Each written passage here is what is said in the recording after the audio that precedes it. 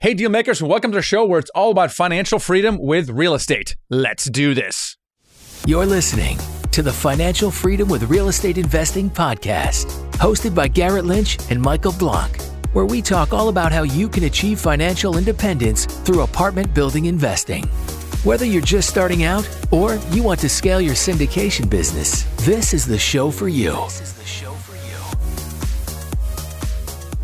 Today, we're talking to the co-founder of one of the largest real estate crowdfunding platforms and how she built it, Jillian Hellman. So I'm really excited about that. Before we get into that, I want to mention if you are interested in investing passively in a syndication, we'd love to have a conversation with you at Nighthawk Equity. Go to nighthawkequity.com, click the join button. You can schedule a call with us and see if investing with us is right for you. Also, on the note of Nighthawk, we're actually looking for a transaction manager right now. So if you know how to run the process of buying and selling real estate and you want to work with the best syndication out there, buying and selling gigantic transactions, then we want to hear from you. So go to nighthawkequity.com/careers, find out more and apply. I also want to give a shout out to SD Wire 258 on Apple Podcasts who left us a review. Thank you for that. Amazing content on a weekly basis. Michael and Garrett have dramatically increased my knowledge in the multifamily space. That's what we're here to do. So I really appreciate that as well. And we have always a student highlight, someone who's done their first deal. And that has been Kobe and Cy Courtois. And they've used the SDA. They've closed 3 deals and are about to close on their 4th. Now they have a total of 160 doors valued of $8 million and have averaged a raise of $500,000 per deal. That's amazing. And even more amazing, they've been able to leave their W-2 job and pursue multifamily full time. And if you want to check out our mentoring program and accelerate your results, do bigger deals faster, avoid the bigger mistakes, and really work one-on-one with a full-time syndicator, then check out our mentoring program. It's at themichaelblanc.com/mentor. Check it out, apply, and just have a conversation. No obligation, just to see if that's right for you. So I want to bring in here our co-host, Garrett Lynch. What's going on, Garrett? What's going on, Michael? What are we talking about today, Garrett? What do the people want to know? Oh, man, we're talking about some cool stuff with the multifamily market because it's all crazy right now. Is it? Yeah, good and bad. So we've got what we got going on right now. I mean, we've got obviously inflation is just all over the headlines, nonstop news about inflation's going up. And then we've got our first tidbit of maybe negative news in the markets around interest rates going up. And it's an interesting time. Definitely. It feels a little bit like in the markets, like when COVID kind of first hit and everyone's kind of looking around. I think long term, it's still a very positive outlook. But right now, what's been going on is we're seeing the Fed make these rapid hikes. And so interest rates are going up. And what they're trying to do is they're trying to bring spending down. There's so much liquidity in the market. So they want to make money not so cheap anymore. They want it to be expensive so that there's less money in the markets moving around, causing all this inflation. And so they've decided to make these big jumps, the biggest since 94. Now, it does impact things like residential real estate. Really, let's just say they're raising rates by, last time I think it was 75 basis points. So that'll have a direct impact on things like car loans, on things like residential loans, just like private lending. But then when it comes to commercial loans, a little bit different. It does affect it, but it becomes baked in advance. So they already know that the rate hike's coming, and you'll see like the 10-year treasury or SOFR go up a little bit, and then maybe the spreads move out a little bit, but it's not exactly in tandem with whatever the Fed is saying. So it's good for us as commercial real estate owners. Now, we knew this was coming at some point, so we can't be too shocked. But luckily, we're in a really stable asset class. That's just really a great place to be because we're still hedging against inflation at a faster rate than the interest rates are rising. Yeah, that's exactly right. So I think we're seeing some volatility in the debt markets specifically right now. They're trying to figure out what's going on. Plus, like you said, rates have moved really quickly in a really over a short period of time. So we're seeing some of our rate caps go up. We're seeing some retrading and by some of the lenders happening. So there's some volatility. It does remind me after 3-4 months after COVID, where some of the bridge lending went entirely away. And so during that time, though, we did 2 deals, and I think he who finds the right debt is going to win and pick up some nice deals over the next 6 to 9 months. So in the short term, we're all trying to figure out how to get into a deal, how to underwrite it, things of that nature.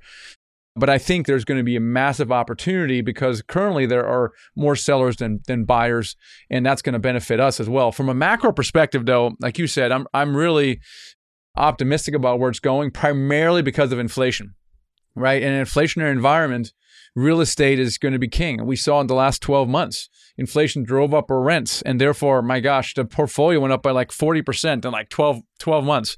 It's insane. Now, interest rates are going up. That is true. And so it's making it less insane. But before COVID, it was less insane. It was just, quote, hot. So it's just going to go from insane back to hot with slightly higher interest rates. So overall, as inflation goes up, it's going to continue driving up rents and therefore values. So I continue to be bullish on the market, but in the short term, we got to figure out how to get into the right debt product as well. So with that, let's get into the show here because we asked Jillian about her outlook in market. She sees literally hundreds of deals and thousands and tens of thousands of dollars investors. She has a banking background as well. She's the one who built Realty Mogul. That's an online marketplace for investing in real estate. And she told her mom at age 17 that she wanted to be in the money business. And of course, she is now. She grew up in the banking industry, spent time with brokers, real estate lenders, and trust officers. And it really gives her a 360-degree view of wealth management, not just from a real estate perspective, but equities and banking. And it's going to be really cool to have her on a show and get a perspective of what's going on in the market right now. So let's get right here in the show with Jillian Hillman. Hey, Jillian, welcome to the show today. Thanks for having me. So you grew up in a household of entrepreneurs. What was that like early on? Yeah, I did. So, we started talking about real estate and business at the dinner table. I was like 2-3 years old. My dad was an entrepreneur. My mom was an entrepreneur, grew up in a big family. And so I feel like I sort of grew up in this really unique environment where I learned a lot about what I didn't want to do. So my dad was in the import-export business. He was manufacturing physical products in China, shipping them into the US. And I'll never forget, I said, I never want to do something with physical inventory. So then I went into real estate, right? Which are like, massive buildings, but they can't be shipped. So non-shippable buildings. Yeah, it's pretty cool. I grew up in a family of non-entrepreneurs. In fact, I didn't even know an entrepreneur was a thing. So I'm super jealous, and I'm trying to change that with my kids as well. Now, you have a fantastic background, but you have a background in banking. But I'm less interested in that, but I'm interested about your startup days from Realty Mogul. What was that like? Like, what was the startup like? Sure. So I started the company in my living room, and I'll never forget, it was the middle of summer. I didn't have air conditioning. And so I would pull the curtains through the entire room just to try and get some reprieve from the heat. But it was that time. It's so exciting. Like I'm so nostalgic for it now, but it was the time where as a CEO, you did everything, right? You weren't really a CEO. You were really, chief janitor and chief everything else. So I was calling clients directly. I was, sourcing all the real estate companies that we were doing business with. If there was an ad that was going out, I was writing that ad. If there was an email that was going out, I was writing that email. So it's really this, really in the weeds time where there's no employees, right? And when there's no employees and there's no people to help you build the team and the company, you're really in the weeds doing everything. I used to call every single new sign up on our website and personally welcome them, but I didn't want them to know that I was the CEO, right? So I wouldn't identify myself as the CEO. I would just say, hi, I'm calling on behalf of Realty Mogul. Thank you so much for signing up. If you have any questions, feel free to call us. But I made, thousands of welcome calls in the early days. People listening to this, they want to do, they want to start and own in their multifamily real estate and become financially free and just go out on their own. And so anyone who leaves their corporate job and starts their own company, they kind of go through a similar thing, right? There's doubt, self-doubt, there's some setbacks. What were some of the challenges that you faced early on when you left your job and started Realty Mogul? Yeah, so I invested my own capital to start the company, but that only went so far, right? And so we needed capital for the business, right? Not for the real estate transactions, but for the operating company. And so I said, okay, I'm going to go out and raise a seed round. And it was going to be $1 million. So the idea was to go out and raise a seed round of $1 million. I probably had 100 coffee meetings where 100 times somebody told me no. And I don't drink coffee. So I'm an anti-caffeine person. So you can think about how painful that was, not drinking coffee and also hearing the word no. It was the hardest $1 million that I ever raised. It's a good thing you don't love bourbon, because that would have been even more challenging. 100 bourbon meetings. True. True. But, it was the hardest $1 million that I've ever raised. I mean, I've now been involved in, over $1 billion in capital raising. And had I not stuck it out to raise that first $1 million, the company wouldn't exist. And it's kind of the advice that I give a lot of entrepreneurs who ask me for advice. I say, just keep going, right? The only person that can kill your business is you, but just keep going, right? And keep persevering and keep fighting. And so, I think it was the 103rd meeting that, one of the investors said, yeah, I'm in. And then from there, it was a lot more smooth sailing on that first $1 million. And this is such great advice. And this is one thing I notice as well for people is to have to stick with it. But man, 102 unsuccessful meetings, it's a pretty bad record, Jillian. I mean, holy moly. How did you get to that 102nd? Like, why did you even go past like the 12th, right? Like, why did you keep doing it? I think I really believed in this idea, right? I really believed in this idea of democratizing access to real estate. And so, we've always been a mission-oriented company, right? We don't think that real estate should strictly be available to, the folks who know somebody at the country club, right? The world has just evolved so far beyond that. So I think that I had confidence in the idea, but probably I was stubborn and naive. This was 10 years ago. I was much younger, much more naive. I always ask myself, like, if I was faced with that again today, could I still do it? And the true question is, I don't know, right? But 10 years ago, I didn't know any better. Like I was just so naive that there was never a doubt in my mind that I was going to do it. It was just a matter of, how much pain and suffering can I go through? It's so funny because I feel the same way about my first deal. I would never do that first deal because we used a nice word, naive. I was ignorant. I had happy ears on. And I was so confident I could do that, and you do it again, you're like, I would never do that again, It's so funny. But talk about what Realty Mogul is, because we've kind of hinted at, and some people may not know what Realty Mogul is, and what is it? What do you do? Sure. So we're an online platform for real estate investing. On one side of the platform, we've got real estate companies. And on the other side of the platform, we have investors who are looking to diversify into real estate. So those investors can come to our platform and browse a whole variety of real estate investments, from multifamily, office, retail, industrial, self-storage, cold storage, mobile home parks, kind of the list goes on. And real estate companies can use our technology and use our administrative services to access capital for their offerings. So, we've built this marketplace where investors can be connected to real estate deals, real estate companies can be connected to investors. And really the mission is to expand access to real estate investing. I think it's a really critical part of a diversified portfolio. A lot of folks in the country, have really easy access to stocks and bonds, but when it comes to private real estate investing, they sort of don't know where to go, right? And so we really wanted to solve that problem and make real estate much more accessible. And there's quite a few syndicators out there. You're a little bit different because you're connecting, and I know you're very involved in the markets to a degree. But what makes Realty Mogul different than everyone else? Because it's such a really modernized, chic platform. But I'd love to hear from you. Yeah, it's maybe a strange question, but I think it's twofold. One, like, we always talk internally about perfect the basics, right? So if someone calls us, like, pick up the phone. Right? Don't send that to voicemail. If somebody emails you, respond to that email within one day, even if your response is, hey, I'm working on it, I don't have the answer yet. Right? So I think that it's that level of client service. We also believe in white glove service. So every accredited investor that comes on the platform gets a dedicated investor relations representative that they can reach out to directly if they have any questions about the platform. So we're a digital platform, but we also still really believe in human connection. Right. And in having a dedicated person that you can talk to, and being able to have an intelligent real estate conversation.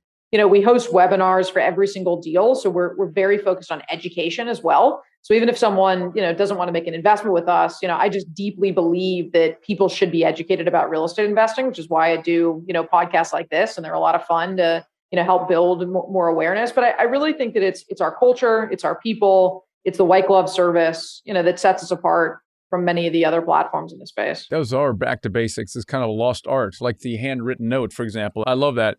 Talk about how it's different to invest with Realty Mogul versus investing in a private placement, in a syndication, kind of like what we do. What are some of the differences? I mean, there's probably not very many differences, right? The offerings that are posted on the platform are the private syndications. The minimum investment, for example, right? I mean, ours in the meantime is $100,000, most are minimum $50,000, and yours is substantially less than that. So it opens up, like you said, real estate to almost the masses. Right. I mean, typically the minimums are between $25,000 and $35,000. So The way it works on the Realty Mogul platform is that you can either choose to invest in an individual deal.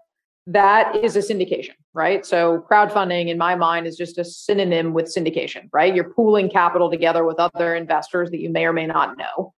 So those are individual transactions. We also have 2 real estate investment trusts, or REITs, on the platform, and those are diversified pools of assets, right? So if you want to buy a specific apartment building, you're going to buy into an individual asset. If you want to buy, a pool of apartment buildings, or a pool of, apartment buildings and retail and office, and you want to get broader based diversification, we also have 2 REITs, that allow investors to do that. So REITs, okay, let's bring that up because a lot of people confuse investing in syndications or with Realty Mogul and a REIT.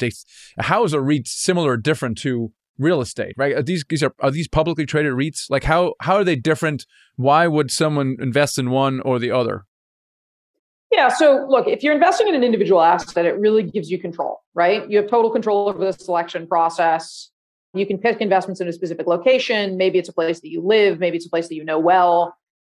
And you also select a specific property. So maybe you want exposure to office or retail or industrial or self-storage, et cetera. When you invest in a REIT, on the other hand, the Realty Mogul team is making that selection. So our team has discretion over which assets that capital is going to go to invest into. So you lose a little bit of control as an investor, right? If you want control, you're probably better off going in an individual deal. If you want to sort of set it and forget it, you might be better off going into, one of those REITs. But the REITs tend to be diversified. So you can get exposure, across markets, across different business strategies, in some instances across, different property types. We have one REIT that's strictly apartments. It's called the Apartment Growth REIT. And we have another REIT called the Realty Mogul Income REIT that's more focused on diversified product mix. So it has some office, it has some retail, also has some apartments in it. So, and then the other difference is the tax treatment. So you're investing in an individual deal, you get a K1 that will allow you to write off, depreciation off of your taxes. If you're investing in the REITs, you get a 1099 that reports, your dividends earned and the capital gain, distributions, if there are any that were paid throughout the year. And then REIT shareholders can also deduct 20% of the taxable REIT dividend income. So, there's some tax benefits there as well, but, difference in tax treatment, difference in controls, difference in the amount of sort of energy and effort you have to spend, doing your own due diligence as well. How does this fit into, so if I'm an investor, and how does this fit into kind of a more diversified portfolio? How is this complements, let's say, equities? Most people, they just invest in equities. How should they think of this in their portfolio? Real answer is going to be, it depends, right? So, a lot of folks are working with an investment advisor or otherwise to kind of figure out what is the best breakdown of their portfolio for them, right? And, you can take the old Warren Buffett approach, like invest in what you know, right? I'm personally way over allocated to real estate because it's what I know. It's what I, live, eat, breathe, dream in. It's the language that I speak. But other investors, could be in other asset classes, right, that they may know well. So I think it really depends on the investor. And I think getting clarity on, like what's your risk and reward profile, right? What's your appetite for risk? How much do you want to invest in equities? How much do you need liquid, right? I mean, one of the downsides of private real estate investing is these are illiquid assets, right? So, we know the business plans might be 5 years or 7 years or 10 years. So I always say to investors, like, please don't give us your dinner table money, right? Like, don't invest with that capital. This is, long-term, kind of real estate allocation. It's not going to be liquid. So I think figuring out, what's the liquidity need? And also, what kind of duration are you comfortable with? Are you comfortable with 3 years? Are you comfortable with 10 years? And then I think beyond that, it's getting a really deep understanding of one's risk and reward profile. So, if the stock market goes up 20% and you're super happy, but if the stock market goes down 20%, are you going to fall apart, right? Or are you going to be able to hold through that cycle? It's really no different in real estate, right? If you think about, the different ways that you can invest in core deals, you can invest in value add deals, you can invest in opportunistic deals. Opportunistic tends to be, the highest return profile and the highest risk. You can think of that as, like development deals. Value add tends to be, in the middle of the risk profile. You can think of that as like a, value add apartment building where you're going to invest $10,000 to do carpets and paint and that kind of thing. And then you can think of core deals, which tend to be more stabilized in, stronger markets. Those are very different risk and reward profiles, and they're still within the context of real estate. So I think an investor understanding where do they want to play, within what risk profile, and then what percentage of their capital do they want to allocate to those strategies? So my obvious question following this is, how did you decide on first of all, why did you choose to add REITs into the platform? And then how do you vet and decide who you work with? Sure. So, I think in building companies, one of the most critical things is to listen to your clients, right? So there's two approaches in building companies. One is the, Henry Ford approach, which is you can have any car so long as it's a, Ford and it's black, right? Where you're building like totally homogenous, product. And then on the flip side of that is listen to your customers. I'm not Henry Ford, so we listen to our customers. And we just had so many people saying, hey, I don't want to pick and choose each individual asset. I want someone to do that for me. Can you please just build me a vehicle where I can make one investment, get diversification, and sort of set it and forget it? So that was the creation of the REITs, or sort of why we created the REITs. As far as how transactions get on the platform, real estate companies use our technology and use our services to raise capital for their offerings. So the offerings on the platform are, these real estate companies who come to us, but we have minimum qualifications. So we're, looking at the track record of those real estate companies. We're running criminal checks, we're running background checks. And then we also have quality control measures. So we're looking at environmental reports, we're looking at property condition reports. What we're trying to do is mitigate, any risk of fraud, any reputational risk. What we can't do is guarantee anything, right? So we can't guarantee returns, we can't guarantee outcomes. I mean, so much of that is just so far out of our control. But we have minimum qualifications and then quality control standards for every transaction. So I'm really excited about our mentoring program because of the results that we're achieving for our students. It's really the only program out there that guarantees results, meaning that we can guarantee you're going to do your first deal in the first 12 months. And no one else does that. And we can do that because we have figured out the blueprint to getting people to do your first deal. So if you value mentorship and you feel like it can accelerate your goals, allow you to scale bigger and avoid the expensive mistakes, then check out our mentoring program. It's at themichaelblanc.com/mentor. You can schedule a call with us there, a strategy session, and see if mentoring is right for you. That's themichaelblanc.com/mentor. What is your outlook for the market? And obviously, split it in real estate and different classes of real estate and also in equities, right? Like, what's your general outlook? Yeah, I mean, what do I think is going to happen? So let me start by saying, I'm not a fortune teller. So I will likely be, wrong than I will be right. And I'd probably be, in a different business doing something else if I was a better fortune teller. But if I look at the macro environment right now, I am very concerned about the growing inequality between the wealthy and the not wealthy. And the reason that I start there is that the pieces of the economy that are being most impacted by inflation right now are food, energy, and housing. And it is getting more and more expensive for the average person in this country to be able to live a, quality or either rational life because of the cost of food, energy, and housing. And what I really worry about is that given this inflationary environment, I don't think that the Fed can fight inflation by increasing rates. It's going to make an impact, but I really think that the core of the issue is the supply chain. Right? We turned off the supply chain during COVID. It's been disrupted for 2 years. It's probably going to take about 2 years to come back. And that 2 years probably started 3 to 6 months ago. So we're probably 18 months out from the supply chain normalizing, which I think will in and of itself really help with inflation, in addition to the Fed measures. But the Fed can't fix the supply chain by increasing rates, right? In some respects, they may further disrupt the supply chain by increasing rates because it makes it more expensive to, finance factories or buildings or new trucks or whatever it is that these companies need to fix the underlying supply chain issues. The Fed is reactive. They're rarely, if ever, proactive, and they typically overshoot. So what I think is going to happen right now, and again, not investment advice, please don't trade on this, do your own research. But what I think is going to happen is the Fed is going to overshoot. I think that it's going to create a tremendous amount of social unrest because people don't have food, energy, and housing.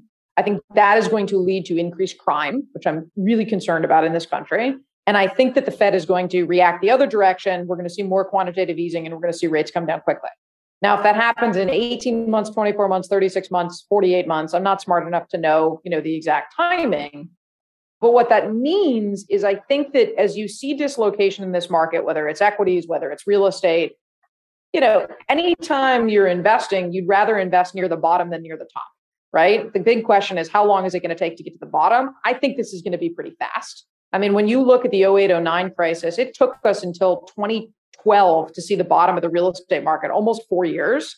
You look at what happened in COVID, the bottom of the real estate market, COVID hit March 2020. The bottom of the real estate market, that cycle was probably July or August 2020. I mean, it was so fast because of the dissemination of information, because of social media, because of, how quickly the VIX volatility index moves, how quickly sentiment changes. I mean, one of the metrics I love to track is how many people are Googling recession. Have you guys seen the stats on this? They've just skyrocketed. I mean, in the last 30 days, they've just totally skyrocketed. So we're convincing ourselves to go into a recession, right? I mean, these things are self-fulfilling, right? So, that's personally what I believe will happen. I think there's going to be tremendous opportunity to acquire real estate in this economic dislocation. I think that it'll be faster than historical inflation, or rather faster than historical downturns because of social media, because of, some of the issues that I think that are going to present themselves to the Fed and there being a retrenchment of Fed policy. The other thing you have to think about is just how much debt the US government has. So having high rates for an extended period of time is not a good thing for the US government, right? Like one of my favorite slogans is don't fight the Fed. When I think about those things, I think it's going to be a really, really interesting time. As far as like where we're at right now, it feels a lot like we're in the middle of kind of like when COVID first started, honestly, like just the sentiment of the market. It's like people are really cautious. We're seeing less people willing to go out and invest dollars, which is surprising to me. We're seeing banks actually with less liquidity. I just had a call this morning, and I guess a lot of the people are just spending money on everyday living or something, but there's less liquidity inside the banks. So I love your analysis, by the way. I think it was really thoughtful. We think about the world as, can you pick up really high quality assets in really high quality markets during this downturn, right? In an environment where you wouldn't be able to pick up that piece of real estate prior. And I think there's going to be opportunities to do that. Now, on the flip side, do I want to be buying, tertiary real estate in a market with no liquidity? Maybe, right? And the reason I say maybe is that if those cap rates adjust so wide, if the cap rate spread between that market and a secondary market or a primary market adjusts, right? I wouldn't do that in today's market, but if that adjusts, and we're seeing it adjust quickly, right? But if that adjusts, that liquidity is going to come back, right? People forget when they're in the heat of a recession or in the heat of a downturn, like this is cyclical. It's always been cyclical. It will always come back. You don't know how fast it's going to come back. You don't know to what extent it's going to come back, but these are cyclical times. And so I think that the number one inhibitor of good investors is emotion, right? We're emotional beings. Human beings are emotional creatures. But if you can set that emotion aside, there's going to be tremendous opportunities, but there's also going to be some really terrible opportunities, right? And so that's where I think knowledge and the expertise makes a big difference. Yeah. And so I think that there's this side where it feels like everybody's being emotional right now.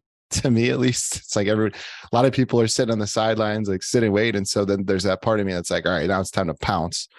But I think keeping the fundamentals in play of looking for opportunities where there's maybe assets in areas that, like you said, you wouldn't normally have access to.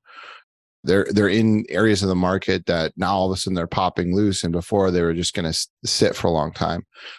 What I've been seeing at least is a lot of the lower class areas, so maybe the D class, they're getting overlooked by lenders and by purchasers. There's a ton of inventory hitting the markets right now, and the ones that are trading are only those really that are highly desirable and well located areas for the most part. Just generalizing, I don't want to be too specific on it, but we're seeing so banks don't want to lend on those in the bad areas necessarily, or people don't want to buy them at the same pricing. You're seeing a lot of retrades and all that stuff. So that fear is there. The question is really, how long is it going to last? Are you still hunting at this point? And so I think what you're saying is, it's all specific. You have to look for individual opportunities depending on where you're at. And it's really specific depending on what you're looking at. Right. So, and also your time horizon, right? I mean, if you're looking to go in and do a value add deal and flip it in 18 months, probably not the right time. If you can underwrite that to a 10-year hold, or you can have an opportunity to exit the next 10 years, likely. So I'm sure you're really in tune with the debt. You have your pulse on what's happening in the debt markets right now, like I do. What are you seeing on that front, and how are you pivoting around what's happening in the market? Yeah, I mean, so the biggest issue is that the increase in rate is bringing leverage down, right? The DSCR coverage ratios are harder to meet because your debt is more expensive, right? So as a result, you're seeing leverage come down. So where historically we would see, on average 70 or 75% leverage on a lot of these value add deals, they're now coming in at 65%. So, you need more equity, right? In some respects, like our business is even more important in an environment like this because we have real estate companies that are coming to us and saying, hey, I want to use your technology because all of a sudden my, equity requirement is $4 million or higher, or $6 million higher, whatever it may be. So you're seeing increased equity, which in some respects is good, right? Anytime you bring leverage down, you're de-risking that transaction, with the caveat that today's a really weird environment because you're borrowing it with dollars today and you pay them back with, inflated dollars tomorrow. So I actually like leverage in today's environment. But I think that you're seeing lower leverage. I think that you're seeing, a lot of companies go out and start using preferred equity, where historically there wasn't a very big preferred equity market because if your senior lender can get to 75 or maybe even 80% loan to cost, there's no room for preferred equity on that cap table. Today, I think there's room for pref equity on the cap table. So you're seeing a lot of deals go to pref equity and having that be a piece of their capital stack. You're seeing other groups have lower leverage, raise more equity, and then the returns inherently are coming down. And then you're also seeing a lot of the non-traditional lenders who really struggled the last 5, 6, 7 years when cash and liquidity were very high start to be a lot more relevant. Right. So like in the example of what you're talking about, Garrett, where you're going to buy a Class C or Class D property, run down, high crime, not a strong tenant base. Your banks aren't going to do that trade today, but your private money lenders are. And frankly, if the banks are priced at 5 or 6% right now, and your private money lenders are at 8 or 9, there's not as wide of a spread there as there used to be. Yeah, I love that analysis as well. It's just a lot of the stuff that I'm seeing the same way. And the pref equity, I didn't even think of that. That's such a true statement. It's like people still need to try to get the leverage. Maybe it's more hoops to jump through to get the pref equity, but they're like, well, I'd rather do that than not do the deal. They can't raise it otherwise. So I think that's a really, really sharp observation. Jillian, it has been so great having you. How can people get a hold of you if they want to find you? Yeah, so feel free to go to our website. We're realtymogul.com. It's free to sign up for an account, free to start learning. You can watch a ton of webinars on, live real estate deals and hear, 10, 20 different operators answer, questions like these, right? How are they navigating this environment? Where do they see sort of the deals that they think are worth doing? And then if you want to find me personally, I'm active on LinkedIn. So feel free to drop me a note there. I'd love to connect. Super smart, really, really intriguing real estate investor and entrepreneur. Jillian, thank you so much for being on the show. Thanks for having me. Yeah, I thought Jillian's observation about the gap between, the wealthy and the less wealthy is widening. And I see that as well. I'm concerned about it as well, because the best way to hedge against inflation, of course, is with real estate or real assets in general. Well, if you don't have money to invest in real estate, you can't hedge against inflation, right? So therefore, you just become poor, and there's really nothing you can do about it. It's really an awful, awful situation. And I am concerned about, civil unrest as well. I'm concerned about, the polarization of the states, Joe versus Ray, pushing those decisions back in the states. That doesn't matter what you think of where it should go or not. The point is now, is that we're going to get polarization, more of the polarization in the states. And so people who feel strongly about one is going to move this state. People who move strongly about another are going to move in another state. And I think at one point, there may even be some, insurrection from states not following some kind of federal mandate that's coming along. So I think the potential for civil unrest is definitely there. Yeah, it's definitely, you're adding in the layer of social media and technology to these big events that also add to it as well, which can be, it can be a scary thing. You just had, like you said, the Roe versus Wade. That goes everywhere, and that really confused people. Like, I think people don't know which side they're on anymore when they see stuff like that. And I think just with regards to real estate, though, as far as the civil unrest, I always try to focus at least on quality in general, and just trying to stay above the clouds as far as where we're looking, the types of assets we're looking at, the areas that we're investing in. It just makes things easier. The better quality areas that you can focus on, I think those are the ones that are going to make better returns than any of them in the long run, even in the short term, because it's just a more desirable place to be in general. I mean, Jillian even mentioned that a bit. You buy in the right corner. Someone wants that piece of property. It doesn't matter what's going on. It's always going to be something that people want. And so going back to the gap between, the wealthy and the poor, I think she's definitely right about that. There's definitely some pressure on those sides. But if you buy in a place that, let's say you need to get higher rents to make that pro forma work necessarily. Now you have the ability to attract all kinds of people that are going to live there that want to either, better their lives, or maybe people that have fallen on hard times, that were living in A class that want to come down into B class, something like that. So you have a little bit more flexibility, just as long as your locations are desirable. And, that's really, I think, a good point.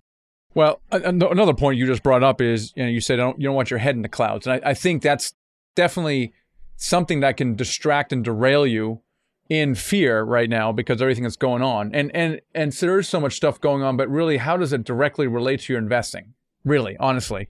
My experience has been, both of my personal experience and also studying this, is when there's great fear is the time to buy. I mean, even Warren Buffett says that right now. And so therefore, by definition, if you believe that, now is the time to buy. The question is how?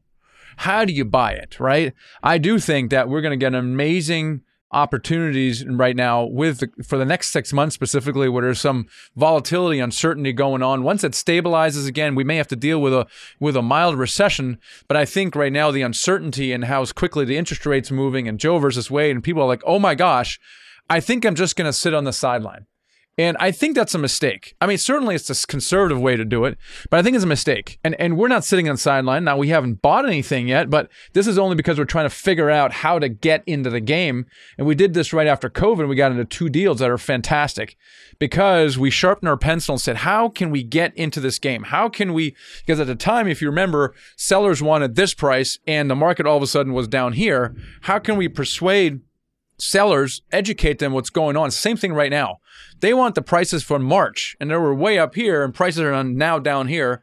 And how do we educate? How do we get in there? How do we underwrite the deals? And then how do we get the right debt? And I think we're weeks away from figuring it out. When we do, we're going to be in a great position to buy. Yeah, we had one of the first deals back from COVID. There was like a 6-month gap almost where no one could buy anything at all. Bridge loan were dead. Yeah, right? There was no bridge lending at all. And we came in and we're like, you know what? This is how we pivot. We're going to go and get a 10-year ARM agency debt. We're going to have to raise more money because, we're going to get lower leverage for that debt. But then we came in, those deals just crushed it. But as soon as we hit the market with one of those, it was like, a free feeding frenzy for people to invest. And then, if we didn't do those 2 deals because we were just scared on the sidelines, and we would have missed out on a major opportunity. So just history repeats itself. It's a great example. So bridge loan went away. And the cool thing about bridge loan is it got super low rates, super high leverage, and and you could finance the construction. Well, when they went away, this agency arm you're talking about, they would no longer finance construction. And the loan to value was super low. We're like, crap, it's the best thing we can do. And we started underwriting using those terms. And we were able to convince the seller that's where the market is, because bridge loan was dead. And they could call their own broker. Yeah, they go, bridge loading is dead. This is the only thing that's got. You want to sell right now? This is how they're underwriting the deal. And it's the same thing right now. So we got to figure out what is that product for us, and then educate our sellers who want or need to sell right now, and that's how we're going to get into the deal. But if this is a little bit too much for you right now, then we'd love to talk to you about investing passively with us, whereas we're doing the heavy lifting. So talk to us at nighthawkequity.com. And if you want to get in there as an active investor, an entrepreneur who wants to buy and get in and syndicate these deals, consider working with a full-time syndicator in our mentoring program. So head on over to themichaelblank.com/mentor and check it out. We'd love to have you. So hopefully you found this episode good. We're going to keep you posted here in future podcasts on market and things what we're seeing as well. And we'll catch you next time. Thanks for listening. Take the next step toward financial freedom by checking out our Freedom Vault, where you can find free resources to help you with apartment building investing. Whether you're an active investor just starting out, or looking to scale your syndication business, or looking to invest passively, head over to themichaelblank.com/vault to gain access to our Freedom Vault.